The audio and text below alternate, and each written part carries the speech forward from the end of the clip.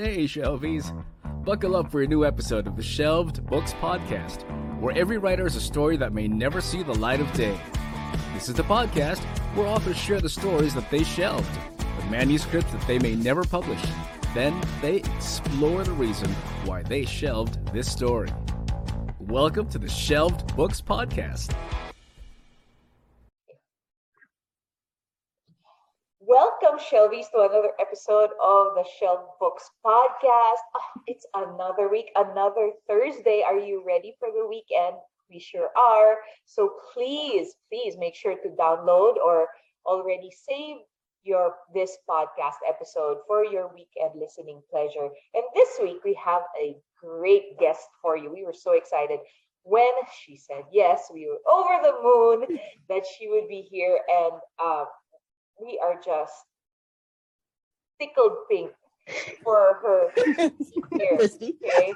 And not in reference to what Christy is wearing. She's the author of YA romances, including You'd Be Mine, More Than Maybe, and Never Saw You Coming, which, if you haven't read any of those, please go ahead. Well, after you listen to this podcast, of course, but please go ahead and get those.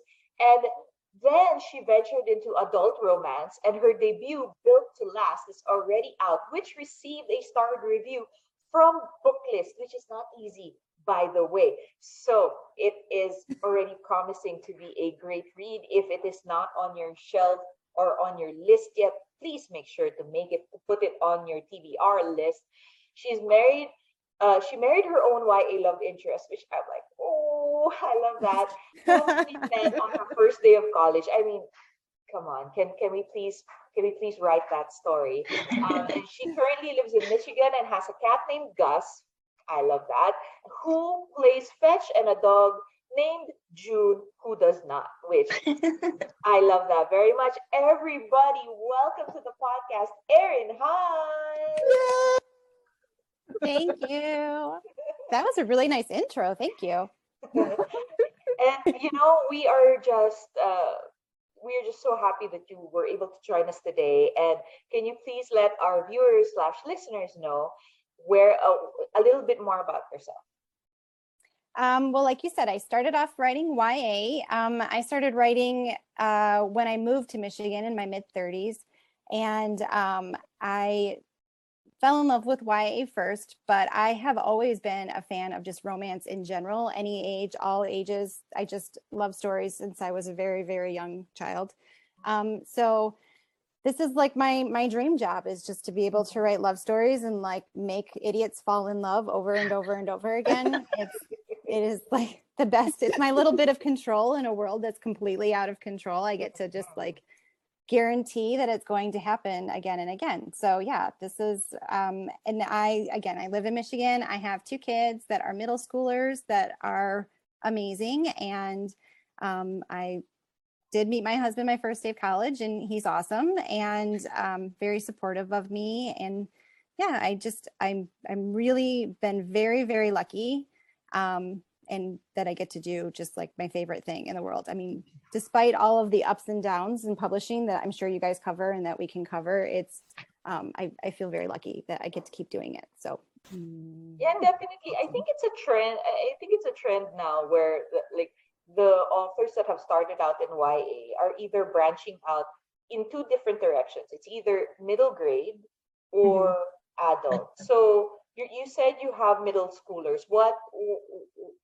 Why didn't you want to explore a middle grade story as opposed to an adult romance? I do love middle grade. Like reading Rick Riordan in every book that Rick Riordan presents releases. I mean, I think that they're just like miraculous. I love middle grade so much. And that's obviously where I started off when I started reading. I want to like save that, for myself to just enjoy. And I find that when I start writing a genre, it's not that I enjoy it less, but I see it for like the whole big picture of it.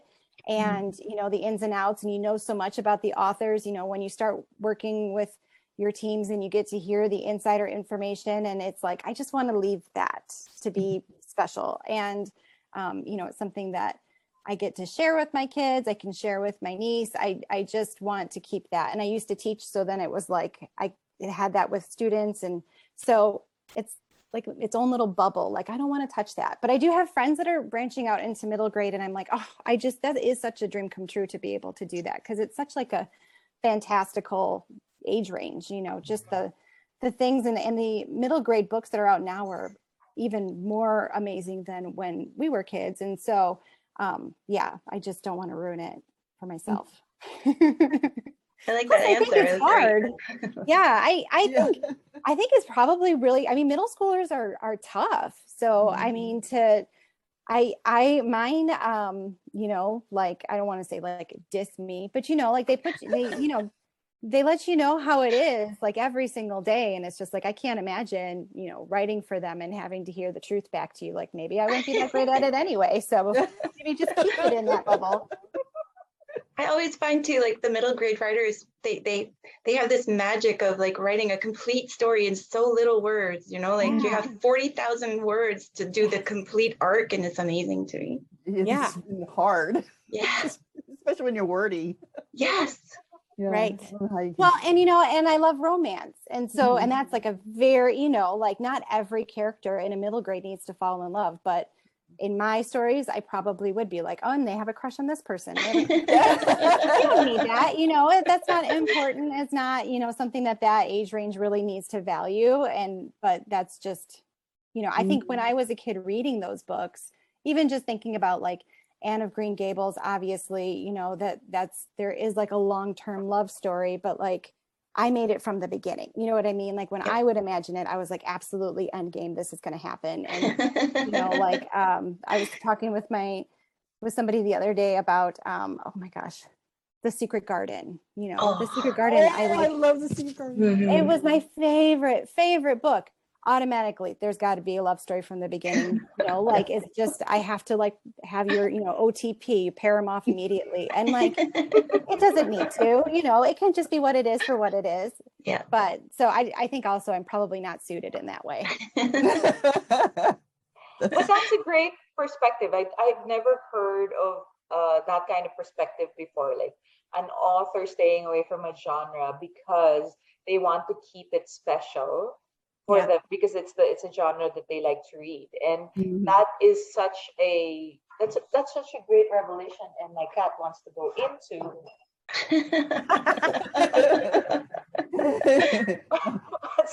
into the pot. He's like that. He's been, because we just moved into a new place, so he's been exploring every nook and corner. If he hasn't sniffed it, it hasn't been checked. So that's what he's been doing. So, all right. So we're here to listen to your shelf book story, Erin. So what do you have for us today?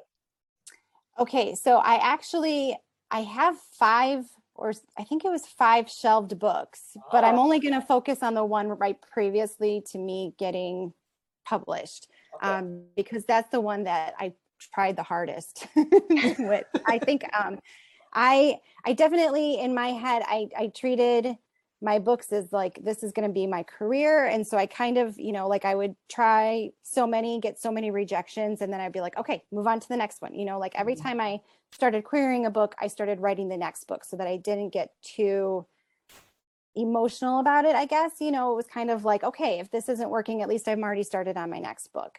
But the one previous to me getting published with You'd Be Mine, I spent a year on querying. And it was called You Should Be Here. And it was like the book of my heart. You know how people talk about like the book of my heart. Like it was, as a teen, I was somebody who struggled with, suicidal thoughts and that was something that I kind of came to term with not until like my mid 30s, like told my parents about it and, kind of was more open about it, because it was something that, as a YA author, or a hopeful YA author, something that I wanted to shed some light on. And so this book was part of that. And it was about 2 sisters. And the start of the book, the older sister, who's like kind of like your quote unquote perfect sister, She's in a terrible car accident and she's in a coma, and her parents do not want to turn off the life support because they're holding on to hope. And the younger sister finds out that she had purposefully driven the car off of a cliff.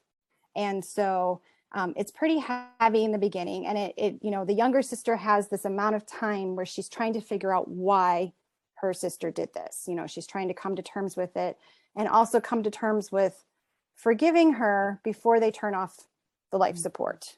And, and it's kind of like the family coming to terms with it, everybody trying to figure out what happened. And also, it's a love story because, as we said, that's how I work. So, if you've read my romances up to this point, they usually are pretty emotionally, heavy, but they also feature romance always. And so this one also had a romance, and it was received very well, which was why it was so heartbreaking. I probably, over all of my 5 books that I queried, I had over 300 rejections, but this book probably had like 150 of them. Like, it was just the book that I really kept trying, like I said, for like a year. And the reason why I kept trying was because I had an enormous amount of initial interest in it. I had done one of those Twitter pitch contests, and everybody who got, I had maybe just a moderate, 10 to 15 agents who had liked the post. Of those 10 to 15 agents, I want to say all of them asked for the full. It was something pretty significant where I was like, holy cow, this is it. This is happening. I'm positive this is happening. At the same time, I had my closest friend and critique partner, who is still my good friend, was Karen McManus. And she had just gotten her deal for One of Us's line. Yes. So we were, every day in communication, and it was like, okay, this is happening for you. I think it's going to happen for me too. We were both so excited. And so that kind of, I think, was part of it too, that kind of pushed me, because I was like, okay, we started this at the same time. We're having this happen at the same time. This is so exciting. And they just one by one kind of petered out. And, maybe it just, wasn't quite for me. This is really, interesting, but I don't quite get this part or that part. This was one that had some religion in it, very similar to what kind of led into Never Saw You Coming later. And that's I found it was a very hard sell for a debut novel, because, I think the only reason why I was able to do it with Never Saw You Coming was that I had already established with 2 other books that I had some readership, and that they could kind of trust me with it, and that my readers would go along with me on this other story. It was a spin-off of an already established book. But to come out as a debut, that's a huge gamble, to really put that out there and maybe alienate groups of readers before they even know who you are. And so I got very close. I had different agents who would ask for, I forget what you would call it, where they want to hold on to it for 2 weeks without an exclusive. Oh, right. I had that happen. I had so many close calls, but also gobs of rejection. Just so much rejection. I was talking about it on Twitter a couple weeks ago. Every single Tuesday, my daughter had dance, and I would drive her to dance, and it was 5:00 on Tuesday, and I would get, no joke, between 5 and 10 rejections every single Tuesday in that dance class period. I would sit there outside of Panera Bread next to her dance studio, and they would just bing, bing, bing. And I was like, I don't know if agents all happen to check through on Tuesday at 5:00, whatever came in the weekend, who knows why that always happened. But to this day, Tuesday, 5:00, I'll look at the clock. I have a little a little residual, just trauma from, just sitting there being, oh my gosh. You could just feel your skin getting thicker and heavier. And this is, gearing me up for someday. Right. And so I ended up, like I said, probably about 150-ish rejections over 12 months with that book and lots of close calls. But I had started writing You'd Be Mine during that time. And it was, still, if you read You'd Be Mine, it still has some emotion to it, but it's very removed from me. Like I don't have anything to do with it. So it wasn't such a personal story for me. It was more the book I always wanted to read. I just thought it was a fun romance, something that I could really lose myself in, but it wasn't me, which was the difference between that one and the one previous. That one was so much tied to me that every rejection felt like they were saying that I wasn't, my story wasn't good enough. Oh, Where wow. You'd Be Mine, it was like, this is great. And it took off. I mean, You'd Be Mine was the reason why I stopped querying the other one finally, because I was like, well, maybe I'll just query this one. And that one was the one, it just took off really quickly. But I saved You Should Be Here. And I think about a year or two ago, I think it was probably like a year and a half ago, I have an established relationship with my editor. I've sold many books with her now. I think we're like at 7 books right now that I have under contract with the very same editor, adult and YA. Oh, great. So I was like, hey, I have this YA book, and my editor, Vicki Lame, is not afraid of like devastating stories. So I was like, I just read it again. I think it's great. I think, I revised it for her. I was like, it's already done. What do you think? And I sent it to her. And I didn't hear anything back from her. And normally I hear things back from her very quickly. And weeks and weeks and weeks went by. And I was like, it's fine. It's a pandemic. I'm sure that's why. And so then I had to like circle back with her, like, what do you think of that? And she said that the team turned it down. They didn't want it. And they just, felt like it didn't fit with my brand. It was too dark, and I mean, it was like all over again. So devastating. Like I had to like go away from my computer for a few days because I was just like, man, I have to really just say, and she was so nice. And she was like, I'm not saying no forever, but I think this is the wrong time. And I had to say to myself, like, nope, this is no forever. We're going to put it on the shelf and just call it good. It's just, I had to write it, but it didn't have to be published. It was for me and not for anybody else. So yeah, that's the story of You Should Be Here. It will never be here. Wow. It's weird because that's usually the opposite of the story that, we hear, is that sometimes the authors would write things completely out of their realm of whatever. And then when they come back to who they are and write a part of themselves into their book or something that they are like really passionate or know something about, that's when the book takes off, beside other than the ones that they wrote previously that might not have involved anything about them. It would be really far away from who they are.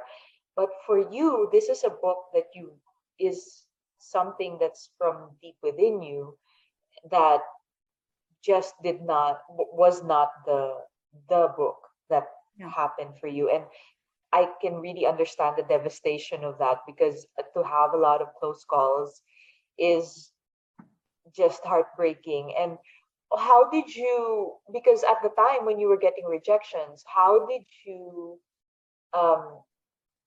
begin another book? Like, how did you begin You'd Be Mine while receiving the rejections that you did for your shelf book? Yeah, that was part of my whole, like I said, this was my shelved book is one of like 5 shelved books. I was pretty well practiced in that by that point to, to just like, okay, I would have, I don't do spreadsheets because I'm old school, but I had like a binder for each of my books, what I was querying. And I would, write down who I sent it to in the batches and what their stipulations were and what the rejection was and, and all that. And I would just, it was very matter of fact. And I tried to just keep it like in its little box. Like, this is my book that's already out, and just like try to keep the emotion out of it as much as possible. And I guess when you're getting your rejections mostly on Tuesday at 5 o'clock, by like Wednesday morning, I was like fuel, like that in Pitch Perfect. I don't know if you've seen that, but where she's like, it fuels my hate fire, like leave it there. And, it was kind of like right. It kind of like, fueled me like, okay, send out 5 more and just work on this book that they're going to love anyway, and so I think that was part of it. I also was super lucky to have people in my life who were very encouraging, that would say to me like, no, really, you're a good writer. You can tell stories. This is a really good story. I really hope they take it, but then maybe, you need to just write another story. So I had people in my life who were like, you need to just keep going. You're close. You're so close. And also I had a time limit. I had, I am married, I have kids, and we moved to Michigan from Illinois. And when I lived in Illinois, I couldn't write. That's why I didn't start till my mid 30s, because I had to work full time. We moved to Michigan and I still had to work, but I had a little more flexibility where I could work along with parenting. So I kind of had like more of a part-time position in the schools where I would substitute teach. And at the time, so I was able to, kind of fit it into like a regular schedule. I would say like, I'm going to sub 3 days a week, or I'm going to do the lunchroom every day from this time to this time. And then the rest of the time I have to work. And that really kind of helped me say like, okay. And when I sold You'd Be Mine, when I got my agent, I had actually said, if I don't get an agent and sell this book this summer, I was going to start and go back to school the next year. To sign up for a program to be a teacher, because I love teaching. And so I had a teacher who was mentoring me, and he was encouraging me, and he was like, there's this 10-month program. We live right by University of Michigan. So that was my time limit. It was like, if I don't make this happen by this time, then we're just going to say we tried. 6 books is a lot of books to write for no return. And so it just so happened, I ended up getting my agent and selling You'd Be Mine quickly. So then I just went back to subbing. Yeah. So, but the time limit helps, when you say like, okay, you gotta, I had to. I mean, 6 books in, you were like, okay, this is done, move on, done, move on. Yeah. Did it help to writing the books to keep your mind off of the rejections as well? Absolutely. To lose myself in characters and love stories. And yes, that was a huge thing to kind of like a coping mechanism too, like even now, I mean, I'll always be a reader first, no matter how many books I write. I've been a reader since I could first recognize letters, and reading has always been my escape and my coping mechanism, and just like my hobby. It's everything. And so getting to read my own stories as I go and manipulate the characters myself is a huge way of just being like, okay, this is okay. Lose yourself in the story for a little while and, control what you can control. So I think that's key. I tell everybody, like, just start the next book. Even if you don't want to, start the next book. It really does help to kind of put that all behind you. Yeah. And now when you were getting all the rejections, that were like, did you come to a point where you said, maybe I need to revise? Like when you get a ton of different like advice everywhere, like were you revising as you went along? Were you sending different versions, or how did that work out? A little bit. I did a little bit for You Should Be Here. The names are too similar. I did revise. I think at one point somebody sent me an R&R, an agent, maybe even a couple different times. And I would kind of tweak it to what they said, but keep my other one that I was still querying with, because I got so much positive feedback. But it would be like, this is so great, but it's just not for me. That it was like, well, I don't know that I should change it then, because maybe I just need to find the person it's for. Yeah. When I then started querying You'd Be Mine, I only queried it for a few months, I think like 2 months before I found my agent. And immediately I had multiple people want me to revise things. And I did not that time, because I was like, this feels like I have a lot of interest, maybe just keep it for a while.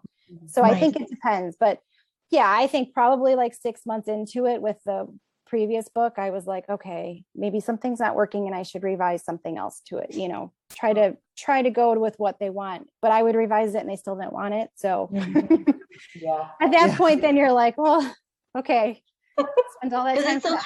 It's so hard, especially that it's a book that really, you really cared about. It's so hard to see the rejections. And then I find sometimes when you're getting advice here and there and sometimes it's like totally different advice, like that would take you to different extremes, and you never, especially like as a newer writer, it's kind of like, do I follow this advice or do I not? And how would you deal with something like, do you just, it's like a gut instinct for you, like don't touch it? Or yeah, I mean, oh gosh, I had a lot of agents who asked me to take out the any of the Christian aspects that kind of were part of the story, and that felt like a no-go for me, because that was a really integral part for me for this particular book. It was not nearly as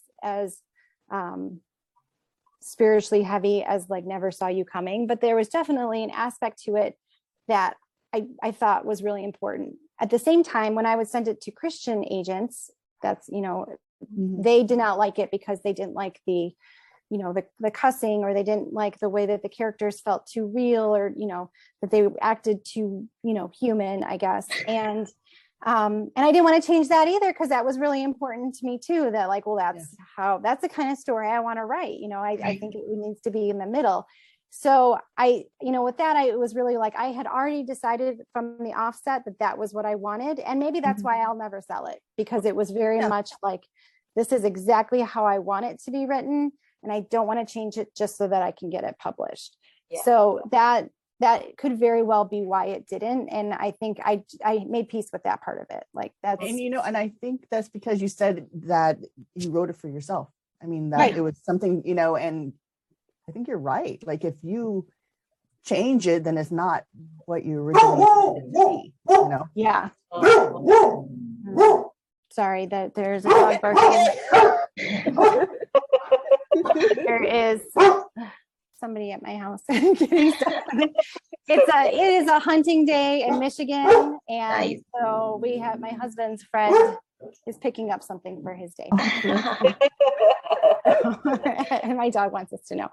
And he's leaving, so we're okay. That's okay. That's good. We welcome babies here. We welcome any and all. So that is really what made this particular shelf book different from the 4 that you initially wrote and said, oh, I'm gonna stop here, I'm gonna see this one through, because this one, it looks like you really held on for as long as you could. So what made this one, besides the aspect that because it was something that you wrote for yourself, but why didn't you hold on as long for the other 4 books? I feel like with the other 4 books, I was learning how to write a book. I've never taken like writing classes. I've just, like I said, I've read a gazillion books. And so I was teaching myself with my writing and with critique partners, and just kind of reading and revising, learning how to write a story in the first place. And of course, my first shelved book, I won't get into all the details, but it was a 3-book trilogy, a science fiction, X-Men meets Gattaca. Like it was very much a product of the times. It was just coming off of like all the dystopian books. And so by the time, you can't write to a trend, obviously, we all know that, but like at the time I didn't know that. And so I was like, I'm going to write my own one of those. And so that one, it was like, by the time, thank goodness it didn't ever get published. It was probably insanely problematic. And it was just, I also wrote it like in single space, and it's like 100. I think when my query, I put it up on Twitter one time because it was just so cute. Because it was just like, oh, Erin, it was like coming in at like 97,422 words. Like I was very specific, and I was like, as somebody who was a teenager and also knows teenagers, like trying to be all colorful and wonderful and like, cute. And it was just like, so, and then I, like I said, it was single space, not at all to like the modifications. I think I was reading a lot of fan fiction and I thought like, that's how fan fiction writers do it, and I had to like teach myself how to do like quotations the correct way. It was, so I think as much as I personally liked the books and it was a fun series. That one was like, okay, I know that that's not actually, thank goodness, that's not the one for me. And then I had dabbled a little bit in fantasy, and it's a shelved book that like maybe one day it's another one that I'm like, I recently sent to my agent, like, who knows, maybe I'll do that, but I just knew they weren't as good. They weren't, I didn't find my niche until I went into contemporary and then romance really with You Be Mine, and that's where I really was like, okay, dual point of view romances, contemporaries, that seems to be kind of my jam. Like that's where I really hit my groove, and that's what people seem to really click with and makes me the most happy. So it was a lot of like practice books is what I'm thinking is. And You Should Be Here was like my first practice book that seemed like a real book and seemed to get, some interest. So I was like, this is going to be it. Do you think you would ever self-publish You Be Here? You Should Be Here? Under a different name. I don't know, because gosh, what if people hated it still? Oh no. Like if it was got really bad reviews or something like that, I don't know. I'm not sure. That's a good question. Because we're hearing more and more about like the Vellas and the serialized and everything, and like that might that might actually be. I would love to read it. I can tell you that much. Just hearing about it, I would love to read it. So yeah, that's a super interesting idea. I've literally never considered it. Or like putting it up on Patreon, like one chapter a month. They have to pay a certain fee to access the chapter, but at the same time, there are no reviews. Okay, but don't do a chapter a month because we're gonna die. Do a chapter a week. The good news is it's been done for what, like 6 years or something, 5 years. So it's been revised 150 times. So it's pretty well ready to go. So that's awesome. I'll have to think about that a little bit. Yeah. You never know. I would probably change my name though. That's okay. Just send us an email telling us what the name is. So then we can read it and enjoy it for ourselves. It's I think because the landscape is evolving, the publishing landscape is continually evolving. I think maybe in the future there might still be life for this book. We only say this because we feel like it's our calling. To break these shelf books to life, you never know, because a lot of what we have been encountering is sometimes it's not the right time, and then when finally it is the right time, the book finds its way into to the no longer shelf book but into actual shelves. It's like it was so heartwarming to have you share that story with us, because it's like we have been saying, it's somewhat the opposite of what we have encountered before. Like with the other authors, they would talk about writing these books that were far from what they knew, and then when they went back to what they knew to themselves, that's the book that hit it off. And with you, because I guess it's such a personal book that it was something that maybe there is, would you say there is such a thing as because we do hear write for yourself or write the book you want to read. Would you consider this book to be like just wholly for yourself, which is why the agents and the publishers might not have seen a place for it in the market? I don't know.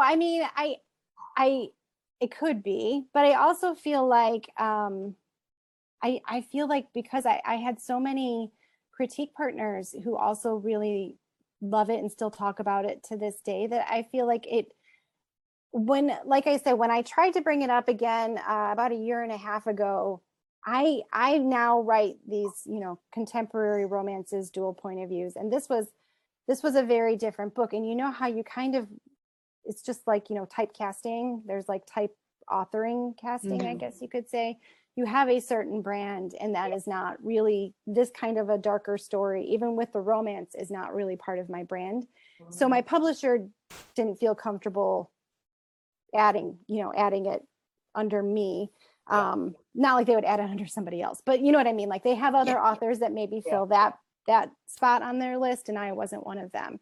And they thought maybe, like my readers would be confused by it. So, but I tend to have a lot more faith in my readers, and also just readers in general. And, and I think it is still an important story to share. I think it's still an issue that is going on, today. So, it will always be an issue. So I don't know. Like I said, you've given me a lot to think about with the whole, sure, like Patreon, like it would be awesome to get paid for it, but I also wouldn't even care about just putting it up just to have people read it if that was something that is legal, which it has to be because I own it, right? So I think you just have to clear it with your agent, right? I think so. Yeah. So anyway, that's something that I am definitely going to think about a little bit more and maybe talk to her about, because that's, if it finds an audience, great. And if it doesn't, that's okay too. And, but I do like the idea of not being able to read reviews, because I'm not really, I'm still too emotionally invested in it that way. And also I have enough books that I worry about reviews and how they're received. And I wouldn't want to just like add that burden for myself just because I decided to put it up there. You know what I mean? Like, I think I would rather just be able to say like, here it is. And if you want to read it, I would love it. And actually, I'm really curious to know, actually, like, how do you go to read reviews, or do you just like, once their book is out, it's like, forget it, I don't even want to see it? Like, how do you? Oh my gosh. I like to say that I don't. I usually get to a certain point. Like I'll read reviews early on, just because I'm curious to see how people are receiving it. But that, 12 months or whatever before a book comes out is a really long time. And if you do have to write other books, I will say that getting rejections didn't really affect me writing the next story, because it kind of fueled me. Okay. Reviews do affect me writing the next story, good or bad reviews, definitely just kind of get in my brain and, make me think about different things. And I don't want that, I just only want my characters in my brain. Maybe my editor's voice if she has to be there too, but otherwise that's, I don't want to do that. So I usually cut myself off. So when I am writing another story, I do not read reviews, especially if it's like the next one. So like Built to Last is Shelby's story. Her best friend Lorelai is the next book, and her best friend Marin is the next book. I will not read reviews while I'm writing those three, because they're all interconnected, and I just I like that. I can totally understand that. And I think it's something when it's industry rejection, and then it's another thing when it's a reader rejection. Because the industry, as you grow as a writer, you start to understand the industry. So the rejection is not necessarily like you learn that it's not personal. Sometimes, most of the time, it's really just business. Doesn't fit the market, they don't see where it fits, whatever. But then with readers, because they bought a copy, sometimes they even feel they own, because they bought a copy, they own the book, it's like they feel they own the story. So when they give a review, it's like, whew, there it is. And it could be a punch, or it can be a kiss, and or it could be not helpful at all, like so often, especially with YA books, gosh, their reviews. I don't mind reading romance reviews, like the ones for my adult romance, because they're so subjective that one review will be like, I don't like this. And the next review will be like, I love this. And they will be the same thing. So then it's like, well, I get that. I'm a romance reader too. So like, it's totally subjective. There are certain things that I don't like and some things I love. But YA reviews tend to be a lot of adults being like, this is too immature, or I don't like the decisions they make, or, you know, this felt too childish to me. And I'm like, well, it wasn't for you. So it's not helpful. It's just like aggravating.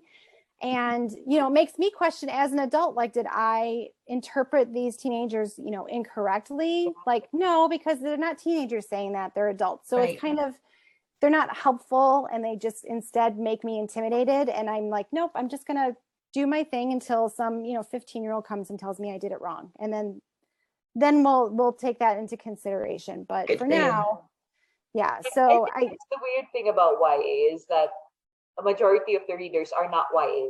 Right. Or at least the ones who, you know, get the early copies and review, you know, the ones who have the time and the money to say things are not the YA readers, obviously. They're the ones checking them out at libraries and, you know, gushing over them and loving them. And it's the adult readers who are paying for it that are the ones who are writing in their reviews right away. And, you know, I appreciate it because sometimes it can be super helpful and we have to do that. Otherwise, you know, we need people who are spending money on YA, but also it can be counterproductive when you're writing reviews. So And you know, why give ourselves that kind of frustration? And you know, so moving on from giving ourselves frustration, I will then move to a lighter portion of our podcast, which is the speed round questions with Christy. Christy, take it away. Sure. Okay. So top of the, you know, top answer, nothing complicated. Well, maybe a little bit, but nothing too complicated. Okay. Just to get to know you better. So the first one is, what was your favorite band or group when you were a teenager? Oh my gosh. So I'm a huge music nerd. So that would be a very complicated question. But if I'm going to pick just one, I would say I went and saw Dave Matthews Band 6 times over my teens. So there wasn't one of their albums that I didn't like listen to, you know, from front to back. And so I would say Dave Matthews Band, followed by Counting Crows. Grunge era. Yeah. 100%. Yeah. Good one. Do you prefer sunrises or sunset? I am not an early riser, so sunset. Right. Would you prefer to have a mountain vacation or a beach vacation? Ooh, this is actually very relevant because we're planning a vacation for a couple weeks from now. That was supposed to be a beach vacation, but now it is a mountain vacation because the beaches have been washed out. Yeah, that's right. Yeah. Understandably, we've moved it to Arizona, where we will be in mountains. So I'm pretty excited. I don't often get to do mountains because we live just kind of like, you know, closer to Florida. I mean, it's like a straight shot down, and I'm like pointing like that direction. You guys can see that. The mountains are that way and the beach is that way. So That's good though. I know that you have multiple animals, a dog and a cat, but do you consider yourself more a dog person or a cat person? Ooh, my cat. Am I going to start a war in the house? Right behind me. I am. I love my 2 animals, but I think I'm a cat person. Like I'm obsessed with my dog. She's wonderful, but I asshole cats. I mean, they're so great because they're just like so mean and don't care about you, but also they're like, I'm going to come and sit on your lap. And you're just like, okay. You really have to work harder. Show this video to your dog. It's okay. What is your favorite holiday? It's Valentine's Day. Oh. Even though I don't usually do a ton to celebrate it, I just really have always loved Valentine's Day so much. I like it. And you're a romance writer, so that fits right in. Yeah. Do you think you would make a good spy? No. I would be a terrible spy. I think I watch all these like detective and true crime shows, and I'm like, obviously, you know, I totally get it. I would be a terrible spy though, because I just like am very obvious about everything. I like that. What is your favorite writing hack, and if you don't have one, then do you have your favorite advice? My hack, because I write dual point of view, first person romances, I do a playlist for each of my characters, and then a playlist like a soundtrack for the entire book. So I have all 3 of those in place before I start writing that way I can refer back to it. So like when I'm revising or I'm starting a chapter with the next character and I have to switch into the other one's brain again, I just pull up that playlist, and it really helps me just to get into that mindset right away, instead of like, having to fix the voices afterwards. It's really important to me that their voices sound as different as possible. So I have my playlists all ready to go when I write. I like that. That's like a hack and advice all at the same time. It's great. Good idea. What is the most interesting thing you own? Oh my gosh, do I own anything interesting? I mean, I think for me, I own my home, obviously not just by myself, but we live on like 5.5 acres. We have chickens and we have berry bushes, and it's like apple trees, and it's a pond. And so, I mean, it sounds very fancy. We have a pond. We live in it very rural. So it's not like we have like a gobs of money or anything like that. It's just, it happens to be when you live really far away from civilization, you can sometimes. It sounds awesome. He's in a pond that has very tiny fish in it. So I think that's pretty interesting.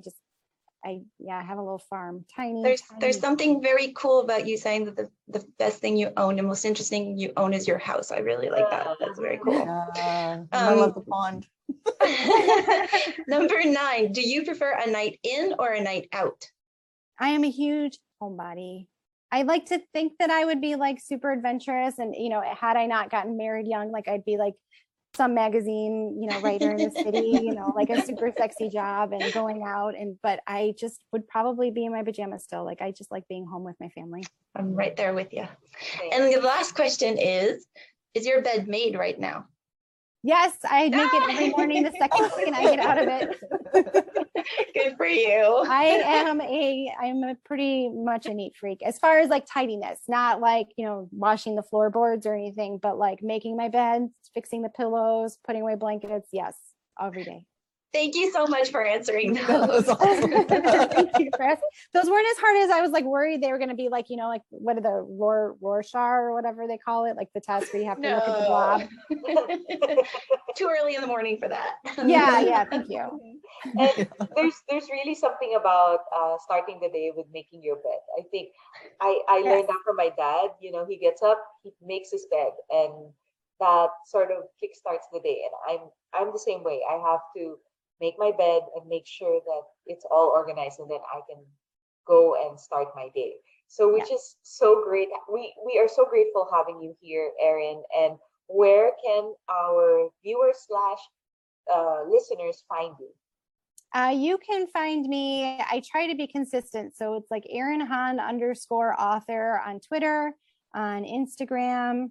I think I'm Erin Hahn author also on TikTok, although if you just like look at it there, I'm not great on TikTok, but you can find me there and you can send me videos because that's more what I like. And and I have a website, erinphahn.com, that you can usually find things. There's a newsletter, and I try to keep up to date on like what's really happening, but like most authors, it's like the last on my list of things. If you want to know what's happening, go to Twitter first, and then go down the line. Besides your latest release, Built to Last, what else can they look forward to from you? What else is coming forward? I have Built to Last is now, and then the next book is called Friends Don't Fall in Love, and that is going to be Lorelai's story. So that's my second adult book that'll be out next fall. And immediately following that will be my next and possibly last YA. And that one is called Even If It Breaks Your Heart.